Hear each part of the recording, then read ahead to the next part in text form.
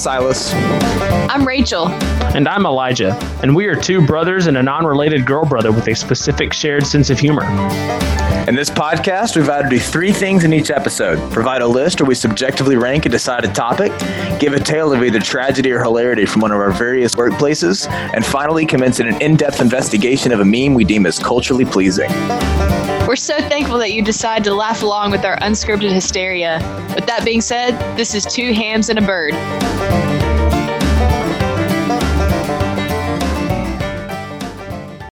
Seriously.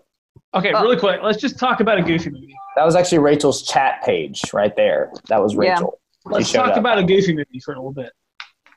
just for like a couple of minutes.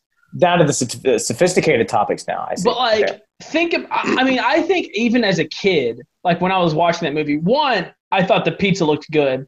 But two, when they go to that diner, when him and his dad go to that diner, there's that dude that's there that's dressed like Elvis randomly. And then Goofy stands up, puts his little foot up on the table to make a decree in front of everyone. Of course. Like, those pancakes that Goofy had also looked iconic. Really good. Like, and then what's his name had the and then Max had the little sunny side up eggs with the bacon, and he cuts into it, and then all the yellow spreads out. And as a kid, I was like, that doesn't make sense because those eggs are white. But like, I found the virtual background. The amount of detail in that movie that they put in the food alone is impeccable. I think about that with every Disney movie, though. In any Disney movie. Okay. You look at Mulan. When she gets the grit or porridge in the morning with the smiley face and the eggs and the bacon, the rice. Yes. Yeah. But now, how visually satisfying some Disney movies are. Okay. For the tea. Dignity. If only people knew when that movie came out that pour the tea would become something else later. Oh, man. Hey. I think you're right, though. Like, I'm trying to think of another movie. The cake in Sleeping Beauty. The cake. Yeah. You can contribute that cake, even though it was like lopsided. That cake looks so good that the fairies made. Yeah. But anyway, what do you think? Beauty and the Beast. Obviously, that smorgasbord of. Oh yeah, don't even start. About that stuff.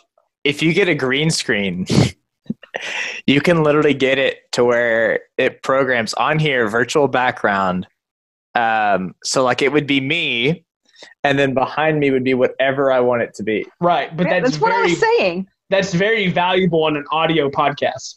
Well, listen. It's for our enjoyment. When we know, which is what this podcast is for, really. Exactly. This podcast is for us, not the listeners. Eventually, when we inevitably hit 100,000 subscribers. Absolutely. Yeah. In next week. Before the trailer goes out, we'll have. Yeah. That's got it work, y'all. Amen. Yeah, exactly. Yeah, get that stuff out of here. But anyways, I don't know. I thought that was Andy Hooser. Yeah. But food, it's pretty good. Pour the tea. I'm caught up. Pour the tea. I'm caught up now. I'm going through all the settings. I'm sorry. But for real, no. Like, Silas, you give an example, then we can be done. What is an example of food? Of good-looking food in a Disney? Good food cart. Yeah. In a Disney movie? Dude, you stole the Goofy movie. Dang it. Yeah, right. Well, that was the basis of this conversation. I don't know if I ever really paid attention to food in Disney movies. Ratatouille. Ratatouille. Dude, when we saw Ratatouille, Silas, you remember we saw it when we were at Padre that summer. Yes. Like our family went to South Padre.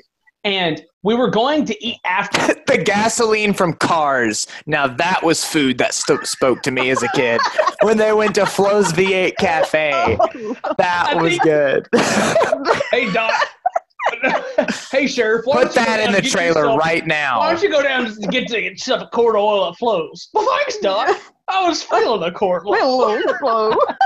No, but it was so good. No, but seriously, we went to see Ratatouille, and I was so hungry watching that movie because we were going to eat afterwards. Oh my gosh! But yeah, or even like, yeah, I don't know. But another thing, and we can talk more, the details in like Ratatouille, like on all the who is texting me on dude, imagine your phone going off mid-recording. That's super embarrassing. the brass pots, like in Ratatouille, like they have little scratches on them. Yeah. Like, what the heck? So anyways, in Toy Story, you can see reflections in people in eyes. In their eyes, yes.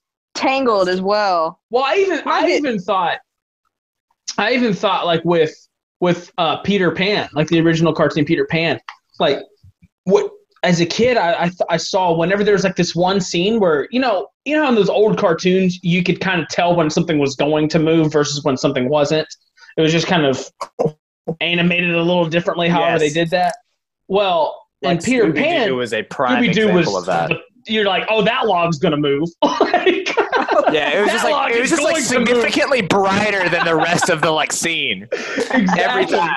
Well, in Peter Pan, it kind of had it, but not really. But kind of. But one of the things I always noticed was this is so random, but on the window, on the hinge for the window, like with the screws, like they had the detail of the screws and the gold, the brass of the and it had like little marks in it, like in little gouges in the wood. Like I was like, even that was amazing for the time that came out, you know.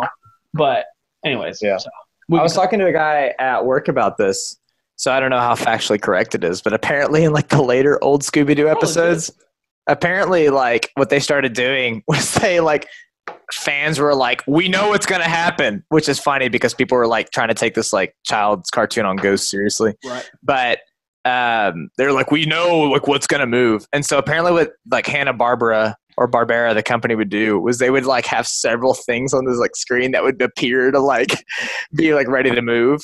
And it'd always be like the one you least expect. So they became self-aware and like used it, which that was kind of funny. Yeah, there's like this massive boulder that looks like it's gonna move, and then like a car, a little like squirrel just jumps out, and like a little leaf just slowly descends in the background. Ooh.